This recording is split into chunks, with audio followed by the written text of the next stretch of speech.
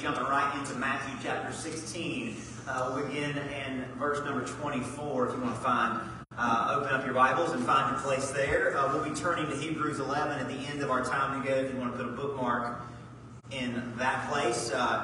It's right toward the end of the New Testament. If you have a Bible with a lot of stuff in the back of it besides the Bible, right, the concordance, the maps, and all that stuff, might not be as close to the end as it would be otherwise. But Hebrews, we'll be turning there at the end of our time. Matthew 16 is where we're going to begin our time together. Jump right into God's Word, Matthew 16, verse 24 through 27. A very short text that we're going to focus on this morning, but one that packs a pretty powerful punch that may take us into a zone of discomfort, but one that I believe that God's going to give us a lot of help and relief for dwelling in for just a little bit this morning. So, Matthew 16, verse 24, Jesus is talking to his disciples, and the scripture says, he said to his disciples, "If anyone desires to come after me, let him deny himself, take up his cross, and follow me. For whoever desires to save his life will lose it. But whoever loses his life for my sake will find it. For what profit is it to a man if he gains the whole world and loses his own soul? Or what will a man give in exchange for his soul? For the Son of Man will come in the glory of his Father with his angels, and then he will reward each according to his works." If there is a passage of Scripture that has racked my brain more than any other, as a Christian, as a pastor, as a person, it's this one. It's one that I read and reread again. It's one that I don't think I go a day, and I'm not being hyperbolic, I don't go a day without thinking about what this text means and why it's so important. Jesus is maybe his most definite and his most transparent in this passage regarding what it means to be saved, and maybe more important, he's very clear about what it means to be lost. Putting specifics aside for just a moment, I want to talk in general here. Jesus, in short, defines salvation. He defines salvation, and it's pretty simple, as following him, maybe more specific, as following his direction, right? They were literally following Jesus. Now, we follow him by his Spirit, but we're not following a physical person. We're following him, his teaching, his ideas, his essence. We're following him. We're following the direction, or we aspire to, or I hope you are at least. We're following his direction. So Jesus defines salvation as somebody who follows him, who follows his direction, his guidance, his lordship. You can put it in a couple different ways. So if we were to put this in the simplest of terms, which is what the goal for every service is, simplify it to where all of us have something to hold on to and something to process and apply. If we were to put this in the simplest of terms, he doesn't mention beliefs here. He doesn't even mention behavior here. His emphasis is on following. Now, obviously, there's a clear connection between, and there's an assumption that if you're following Jesus, you believe in him and you're behaving as he wants you to. And all that's true. But the simplest way to get the meaning of this, and to be very clear, Jesus defines salvation not by what you believe or how you behave on any given day, but are you following him? Of course that means you believe. Of course that means you behave in a certain way. But if we're wanting to be as clear and in tune with Jesus as possible, following Jesus is what it means to be saved. And to be saved means you're following Jesus. There's no way to define it any other way. Or at least I read it. And this is a pretty clear reading, I believe, a pretty easy passage to get the word from. Jesus stakes everything. And don't miss this. He stakes everything on following him. And he does not mince words about the alternative, does he? But he's a little more open-ended about what the alternative looks like. But I don't think it's too hard to piece this together. So think about it for a moment. What is the opposite of following someone's direction?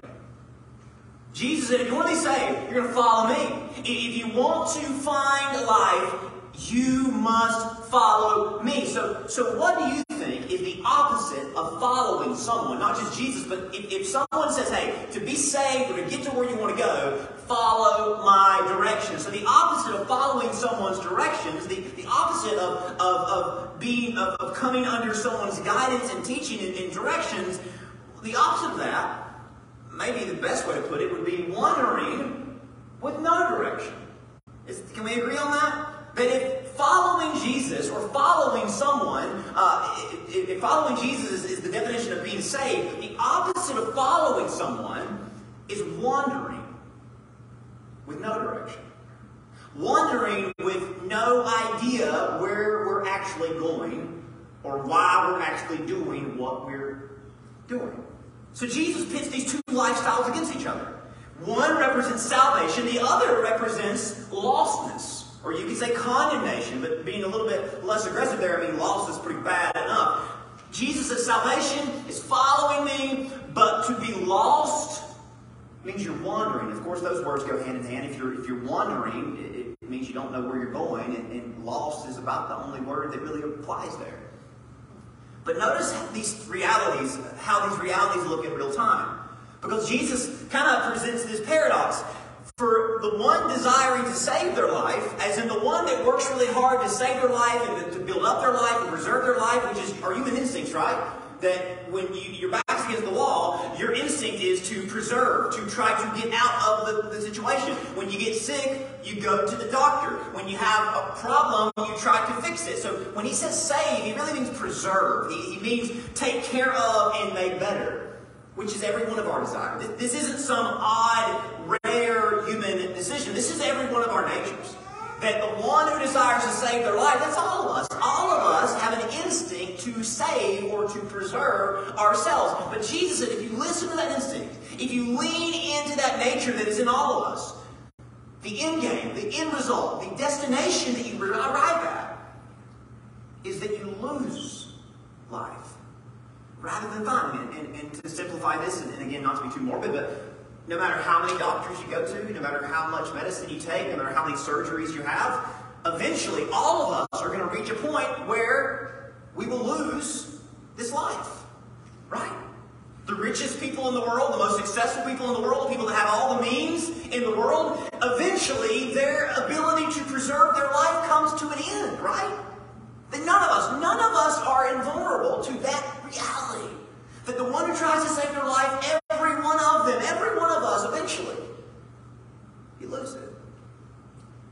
But if you realize you're going to lose it anyway, Jesus said, if you lose your life for my sake, as you realize you're going to lose it, you know it's not going to last forever, so you choose to lose the life, you choose to live the rest of your life with that ambition and with the desire to follow Jesus with what you have been given and with what and all that you are.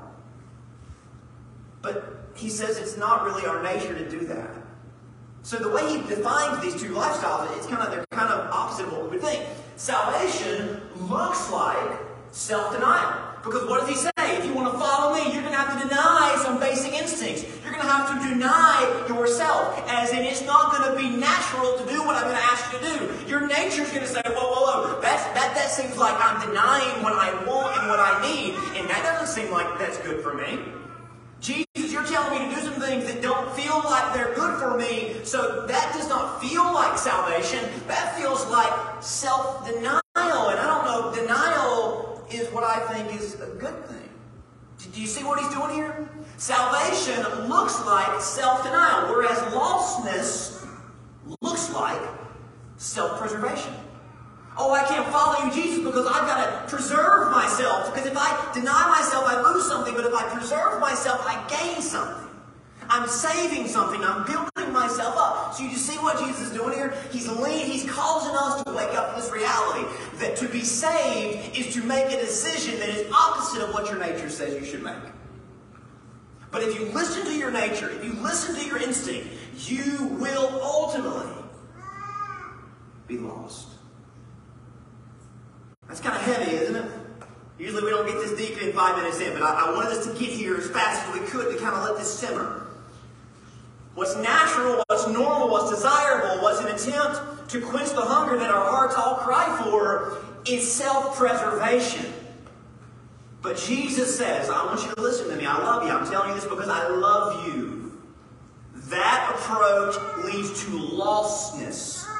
That approach of preserving and fighting and clinging, that approach 100% of the time leads to hopelessness. Again, this isn't my words. It's not any theologian's words. These are Jesus' words, right? Straight out of the mouth of the man who came from heaven to tell us this. So it makes sense why he is shouting from the rooftops, follow me. Because how would we know unless he told us? Because what does Jesus reveal to us in this passage? Our nature is to do the opposite of what he says we need to do to be saved. So unless he tells us, we will remain lost. And unless we do what he tells us, we will remain lost. Unless we follow him, we will remain lost. So by all means, we need to hear what Jesus says, don't we? But as he's told us, it's even more clear, and that it's not instinctive. How can we be saved unless we follow him? How can we? Religion may make us try to do some things for a little while, but our nature's going to take over eventually. How can we be saved unless we follow Jesus? Because he's made it very clear. Our nature is against everything that he's going to tell us to do. We must follow him in order to be saved. If we're not following him, are we really just wandering about listless and directionless? I mean, we're all trying to make something of ourselves. We're all trying to do our best and to make the best out of this life. Is Jesus really the missing link?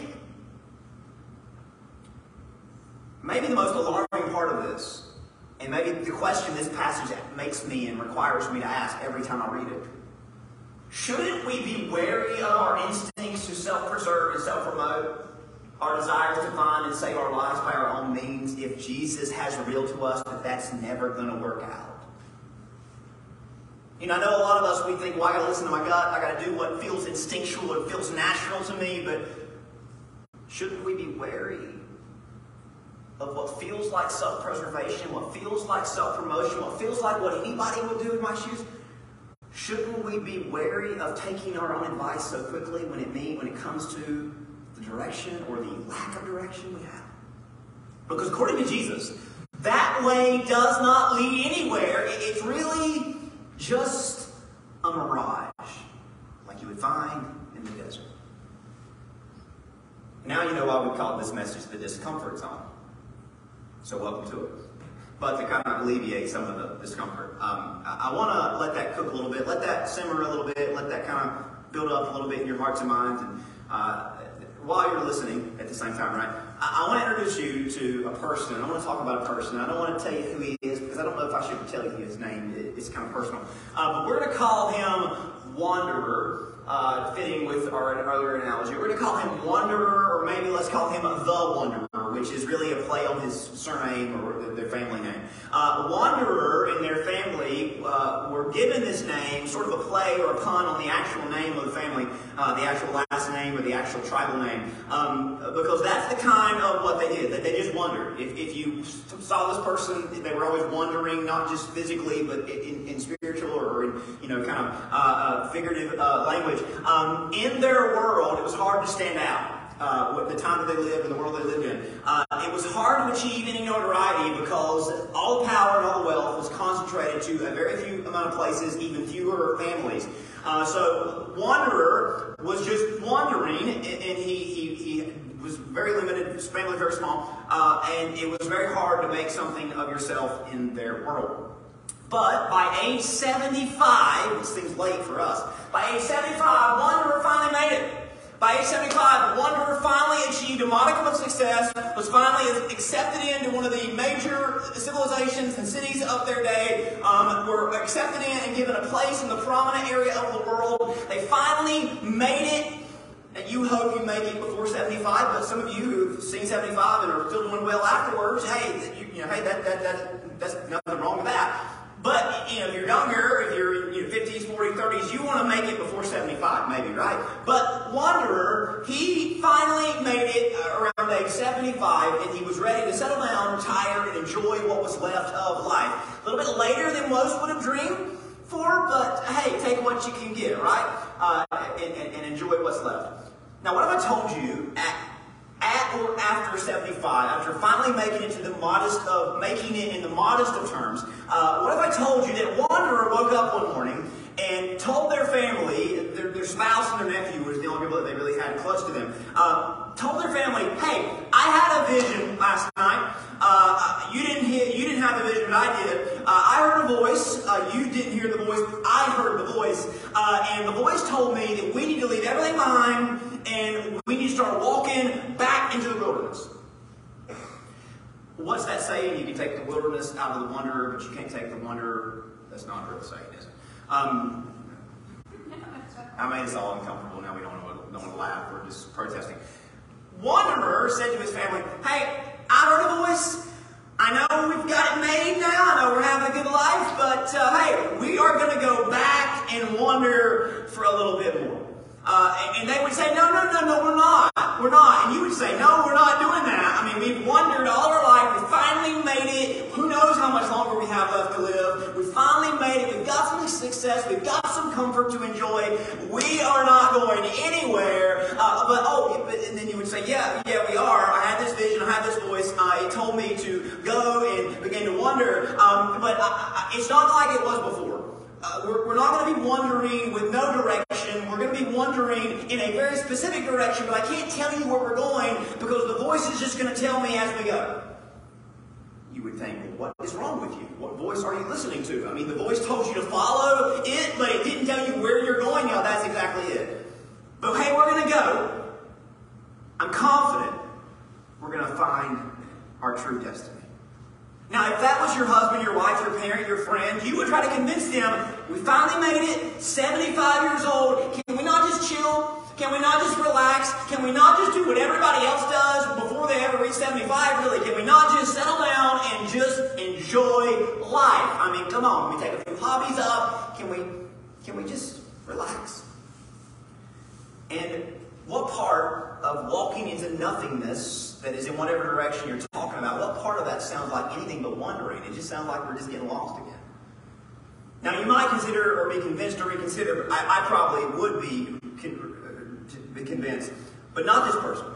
Wanderer realized their destiny wasn't where they had always expected or believed it or hoped it would be. Their salvation was not found in what they once believed and wanted to be found in. Their salvation was actually found in something completely different.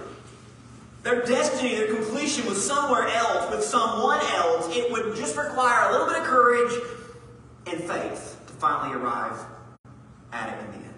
So they convinced their spouse, they convinced their small family to join them as they followed this vision, this idea. All the while, as it appeared as if they were just wandering around. 75 turned into 85, 85 turned into 99, and they just kept wandering. And one day, at age 99, Wanderer woke up and said to his family, hey, I know y'all have called me a certain name for all my life, but I've changed my name because, hey, that's really going to help us out. We're going to just go by a completely different name from now on. That's really going to help make it somebody in this world. I'm sure people close to him thought he's already lost his mind, he's delusional, just let him go. We can't help him at this point. Everyone who formerly knew Wanderer forgot about them and never really saw them or their family again. All because they were convinced their true destiny would only be found through life in this discomfort zone. Most of us, especially Americans, and I can only speak to us because that's where I am, who I am, and what I'm a part of, and what I know about myself.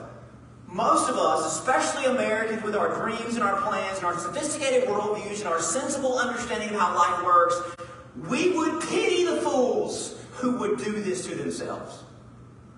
Right? Oh, you're in your 70s or your 80s, you're going to leave everything and follow some dream. I mean, come on, but you're not really going anywhere. You're just wandering around, but it looks like you're not really accomplishing anything. I mean, is that really? That seems silly. That seems foolish. That seems, let's be honest, that seems kind of dumb. Why would you do that to yourself? Why would you do that to your family that really isn't got much going on anyway? And let's be honest, and let's bring this to the real world. We would be terrified if we woke up one morning. with an inescapable conviction that if we really wanted to find ourselves, we would have to lose everything we've ever dreamed of or worked for to get it. Wouldn't you? We would be absolutely terrified if we woke up.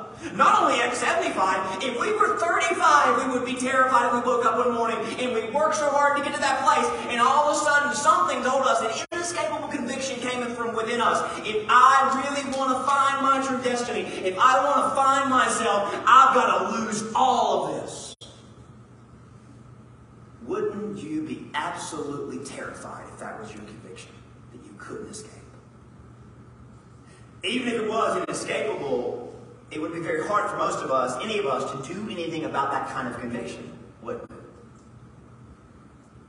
Thankfully, that would never happen in our real world, right? Thankfully, this is just a fairy tale. Of course, it never would happen to anybody, because who would be that silly? Who would be that foolish? And thankfully, we're never going to wake up with an inescapable conviction that says, hey, if you really want to find your life, you've got to lose it. To us, to anyone, the case of the wanderer seems like the case of insanity or delusion. Right?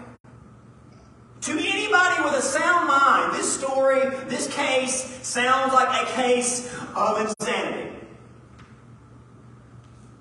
That's what my brain does, and that's how I rationalize a story like that.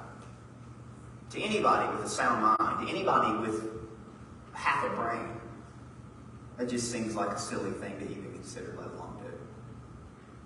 But then I come to Matthew 16, verse 24. And oh, by the way, this is printed. Jesus preaches this sermon in all four Gospels. This sermon is in three Gospels. It's technically in John as well, if you read it in John 12. So my American, my modern, my sophisticated, civilized brain says, that's a crazy scenario that would never happen to anybody and should never even be considered by anybody. But then my heart reads this word, reads the book that we claim to believe, the Word of God. And I read Matthew 16, verse 24, and I think anybody that hears that would think that's crazy. But then Jesus says, if anyone that would think that's crazy, if anyone desires to come after me, let him deny himself, take up his cross, which was an electric chair of their day, a surefire way of dying. It was a way of dying. It was a picture of death. Dying to yourself. If anyone would come after me, let him deny himself, take up their cross, and follow me. And then he says, for whoever. So Jesus is pretty definite here, right? If anyone, whoever desires. If anyone desires, or whoever desires. So that means all of us, right? It means all of us. The tension of this sort of conversation that races within us is a tension that I first became aware of as a teenager. And this is the tension that I've lived in ever since. Because part of me says that's insane. That's God would never. But then I read the Bible. And I see what Jesus says is the secret to truly finding life. And somewhere in my heart and my mind, there is this tension every single day where something says don't believe it and something says you must believe it. Between 15 or 20 years ago, when I first began to read the Bible, study the Bible, I frequently had a particular experience in which I would read a passage like this one, and it would be whether a teaching or a story, and I would think, wow, I've never heard anyone talk about this before. And if it was talked about, it was sanitized, it was watered down, and I would hear this passage preached, and it would just really skip over some of the things we talked about, and I would think, are you really reading the text? I mean, Jesus just raised the stakes and actually told us what it really means to be saved, and then you turn it into something else. I mean, are you really preaching the text? Oh, don't be convicted by that. That's no big deal. Just go back and do what you want to do. And hey, just make sure you pray to Jesus once or twice in your life. As I grew older and I began to broaden my exposure and education, it became more clear to me that really there are two often dueling forms of Christianity operating concurrently. Now, there's only one version, but in the world, There's these two dueling forms of Christianity. Sometimes they blend together, sometimes they're very opposite of each other and clearly.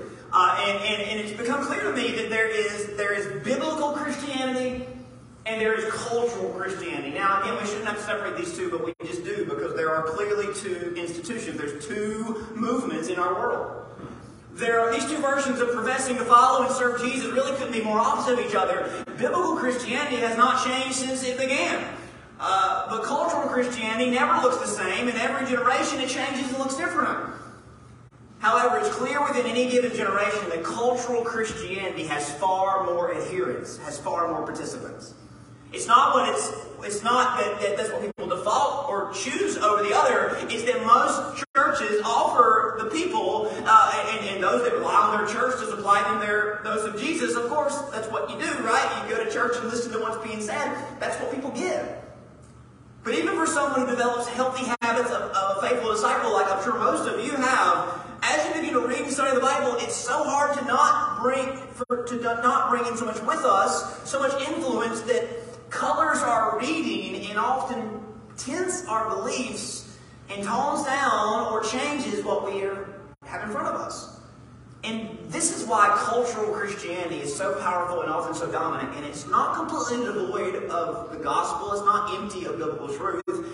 But it's certainly not pure, and it's certainly lacking the necessary spirit of inspiration and conviction.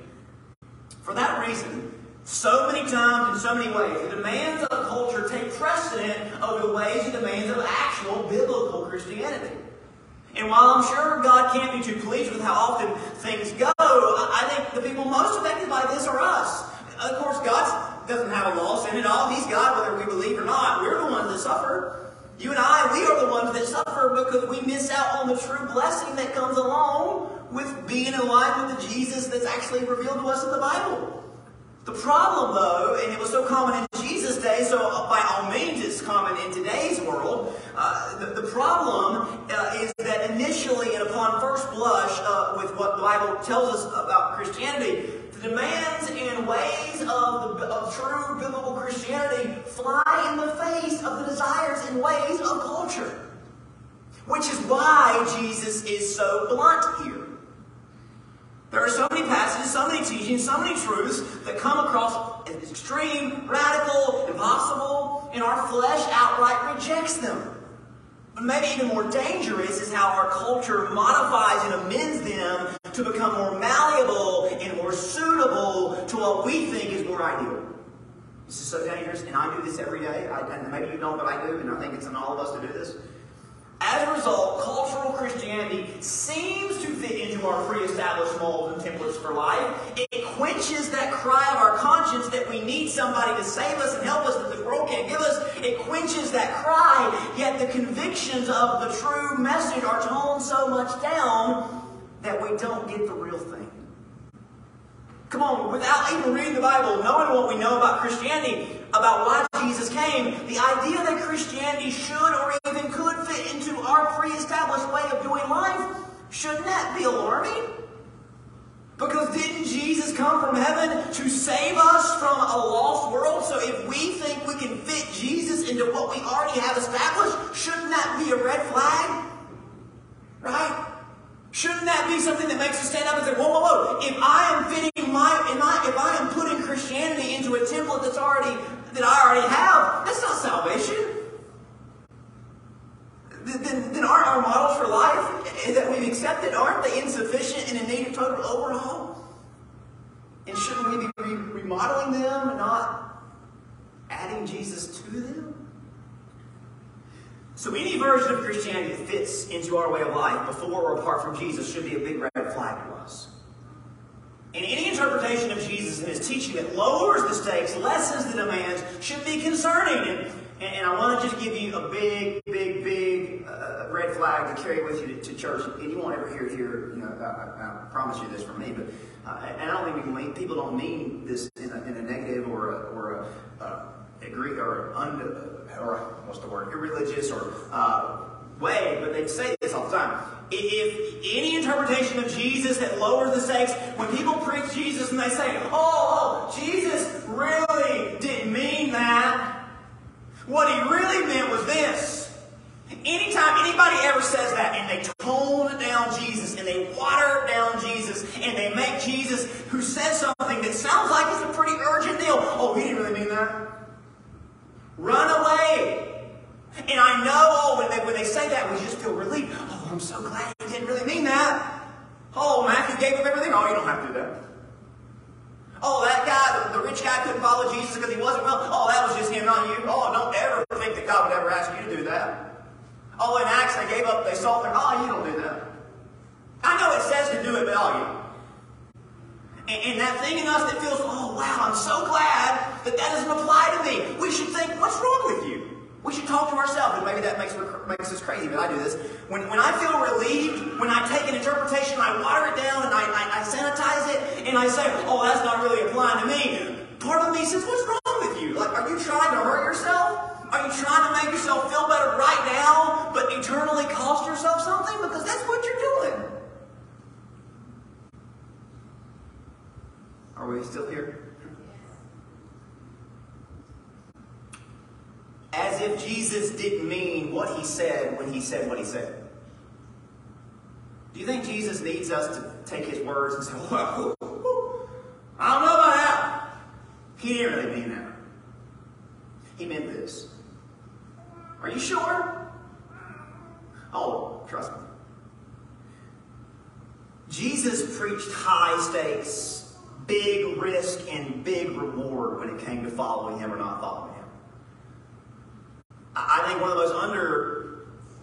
the most overlooked parts of this passage is down in verse 27 when he says, the Son of Man will come in the glory of his Father, and he will reward those that follow him.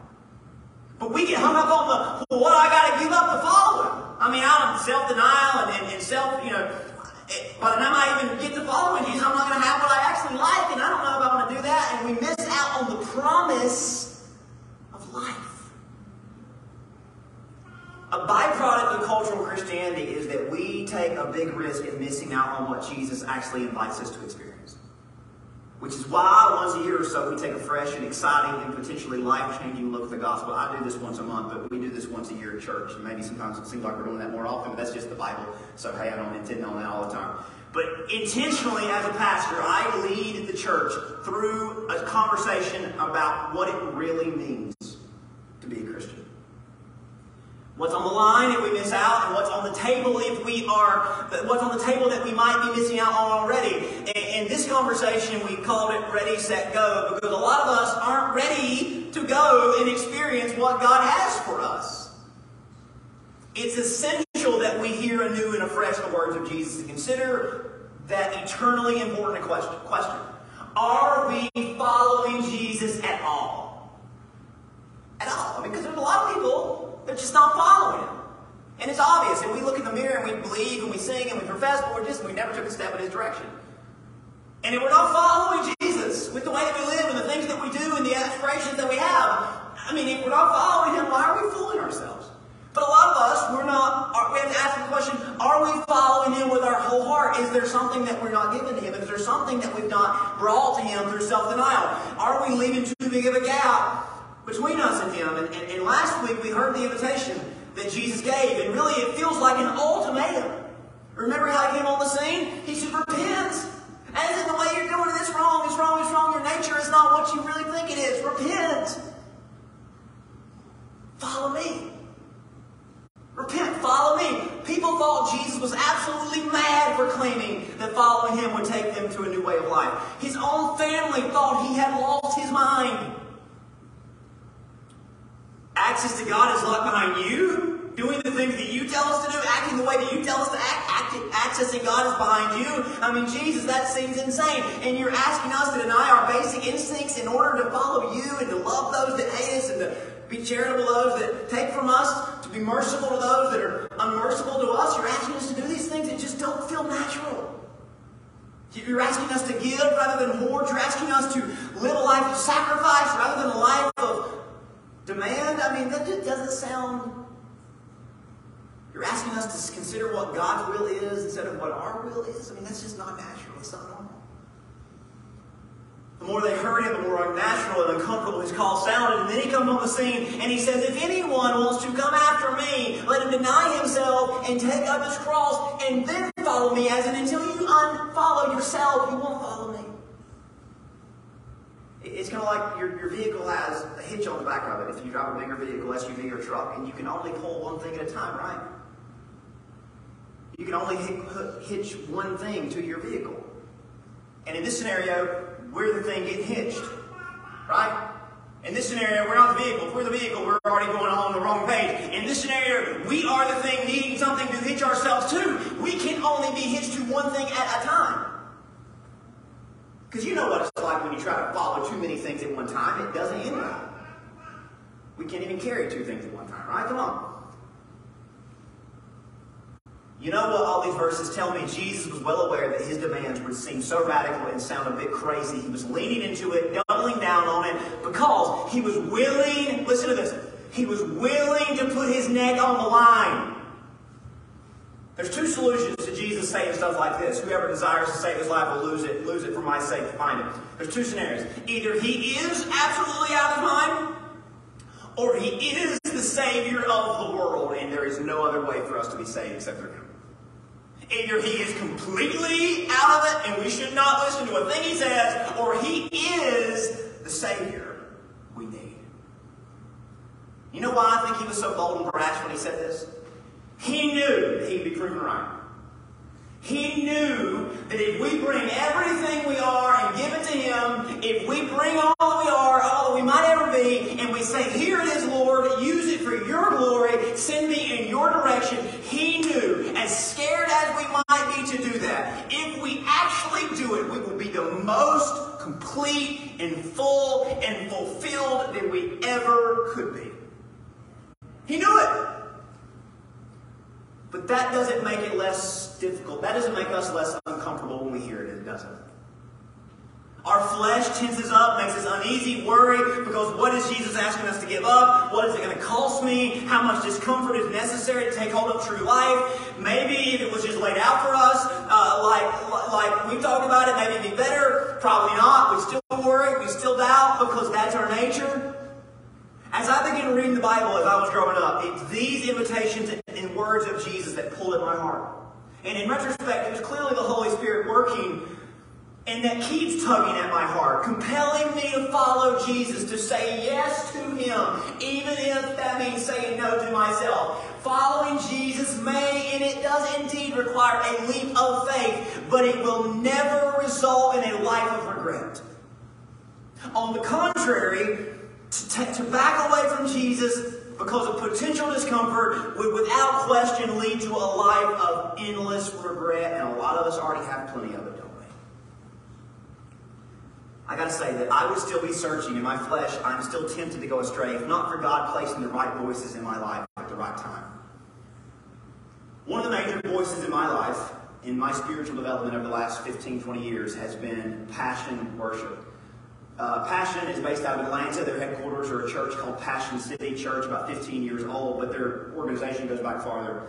Their ministry operation, they house a band. The music that we sing, 80% of it comes from this Passion worship group. Their songs are not only fresh and relevant, but they're biblically sound and doctrinally solid. And it's my introduction to some of their former leaders, Chris Tomlin, and people from their house that actually brought me to this place where I began to grow in the Spirit and actually begin to seek out what true biblical Christianity actually was. Passion's founder and leader isn't a musician, even though he's written many of their songs. A pastor by the name of Louis Giglio. Louis was raised in Atlanta, and his family is so deeply connected to the Atlanta brand. Actually, his father was an illustrator, and we're all pretty familiar with the logo. Let's skip ahead 2 slides. That his father drew. So you've seen that before. Louis' father is the artist behind this famous logo that's not only in Atlanta, but it's all over the place. But Louis and Passion are more famous and have done far more than bring the Chick-fil-A logo to the world, even though that's done a lot of good for the kingdom, right? Those folks really show us how it's done. But Louis grew up at First Baptist Atlanta. You've all heard of that church. You've watched services on television for years and years. Louis sat under Dr. Charles Stanley actually became best friends with Charles' son Andy, and Louis and Andy worked together in a local church that's still thriving for many, many years. But Louis had a passion to begin ministering to young adults, teenagers, and college students in the late 90s. And that's where the Passion Worship movement began, and that's where the Passion Conferences began. In the early 2000s, one of the earliest Passion Conferences was an event called One Day with God in the year 2000, and the speaker for that event was another prominent and famous preacher, John Piper. Piper was in prayer for this movement for many, many months. 40,000 college kids and teenagers would be gathering at this conference, and he knew that big things were on the line. And it's because of these voices, this confluence of voices, that saved me from cultural Christianity and brought me into true and under true biblical Christianity. Piper preached a sermon on this very subject at that Passion One Day with God meeting that I remember reading an excerpt from before I ever was able to go on YouTube, before YouTube was a thing. Reading an excerpt from and actually reading a book that was inspired by the sermon. And again, that sermon was called Don't Waste Your Life. Piper began that sermon all those years ago like this. You don't have to have a lot or know a lot of things for your life to make a lasting difference in the world. You don't have to be smart or good looking or from a good family. You just have to know a few basic, glorious, majestic, obvious, unchanging, eternal things and be gripped by them and be willing to lay your life down for them. Piper warned the crowd that every part of their being decries and eschews the idea of laying anything down, that this world was actually training them to hold on to their life, to take up as much as they can, adding to their life. Poignantly, Piper appealed to the lonely full of teenagers and college kids, and little did he know many others that would listen to these sermons years later, or this sermon years later, who were being appropriated by culture to spend the first half of their life trying to set up the last half of their life. And of course, that's the rhythm that our culture is training us to fall in line with. That we would spend trying to make as much as we can so that hopefully one day we can do as little as we have to in order to do whatever we want to. That's the world. The world is training us for this. The world is priming us for this. The world is trapping us in this mold. Perhaps the most famous or maybe infamous part of the sermon was when Piper was maybe his most memorable quote ever, was midway through the sermon. Piper began narrowing in on what it meant to live a life for God's glory versus wasting your life. He spoke about two women, nurses, who had lost their lives in an accident in Cameroon, Africa, on the mission field to help better people's lives with the gospel and with charity. Some would consider this a tragedy, two women never having a family of their own, dying on the other side of the world for sick and poor and unsaved. But Piper contrasted the story, and I'll never forget when I heard this the first time. He contrasted the story of that apparent tragedy with something he had read about in the Reader's Digest. I don't know if that's still a thing, but it was then. He read about, in the Reader's Digest, a passage spotlighting the American dream, and he read about a couple, Bob and Penny. And the digest said that Bob and Penny took early retirement from their jobs in the Northeast 5 years ago, when he was just 59 and she was 51. Now they live in Punta Gorda, Florida, where they cruise on their 30-foot trawler, they play softball, and they collect seashells. What a dream. And Piper deadpanned, this is the true tragedy of our generation. Not that two would die without this world's trophies, but that two would make their goal to obtain this world's trophies, seashells, and think they made it. What does Jesus mean when he says, take up your cross, deny yourself, and follow me? What does he mean when he says, if you want to find life, you've got to give it up? Giving up means turning it over to God, presenting it to God, not offering him a portion to pacify him, but surrendering him everything to glorify him. And we'll find that when God is glorified, we will be truly and finally and fully satisfied. When we honor God with all that we are and all that we have, that's when we take hold of the gift that we are cutting ourselves off from in so many ways. Cultural Christianity says life is about what you see and what you obtain. But keep that ticket in your back pocket, you'll need it someday. Don't let Jesus' demands disrupt your life, eat, drink, and be merry, live the dream, retire, and take it easy. If that's what Christianity is to us, we are tragically mistaken. We may think we're on track to arrive somewhere, but in reality we are wandering around, hoping, wishing, striving to obtain something that has proven to be elusive and out of reach to everyone who went before us. This world is constantly moving its goalposts higher, and believe me, we will run out of life long before we ever get all the goals we think we need in order to finally and fully make it. And that's the true tragedy. Jesus invites us to take a different approach. If you're going to lose this life anyway, why don't we lose it for the only one who can save it and give it an eternal purpose? If we follow Jesus with our marriages, in our relationships, in our money, in our careers, in our dreams, and we bring all that to Jesus, our desires and our plans, bring them all to Jesus and lay them before Him, we will find something intangible and something remarkable. If we open God's Word daily, if we listen to His voice daily, His Word directs us into a life that glorifies Him and satisfies us. And it may cost us, and it will cost us, but we will never regret it. I thank God for His voice and His Word every day. And thankfully, He's been calling people for a lot longer than I've been alive. Not only since Jesus was here, but for 4,000 years, there's record of His calling people. And what seems like disrupting their lives, He was actually saving their lives. And if you didn't figure it out, Wanderer, his real name was Abraham, the Hebrew, which Hebrew means wanderer. Abraham walked the earth 4,000 years ago. After finally settling down, he got up one day, heard the voice of God, "Follow me," to find a life more fulfilling than you think you found. In Genesis 12, the Bible says that God said to Abraham, "Go from your country and your kindred.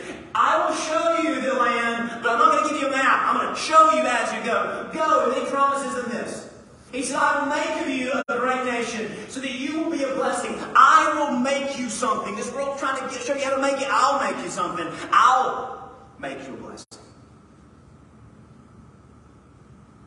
"And I will bless those who bless you, and in him who dishonors you I will curse. And in you all the families of the earth shall be blessed." And all these years later, aren't you glad Abram said yes? Because all of you know Abram, not because he settled down in Ur and retired to a nice and comfortable life, but because he got up and went into the middle of nowhere, believing he would find his life if he just lost it. And God told Abraham one day when he was worried, He said, "Abram, I am your shield. Your reward shall be very great." I want you to hear this from Hebrews, though, because Abram died before he really saw the fruits of this labor. Hebrews 11, verse 8 says, "By faith Abraham obeyed when he was called to go out to the place which he would receive an inheritance. And he went, not knowing where he was going." Listen to verse 12. "Therefore from one man, and him as good as dead, were born as many as the stars of the sky, innumerable as the sand which is by the seashore." Sand.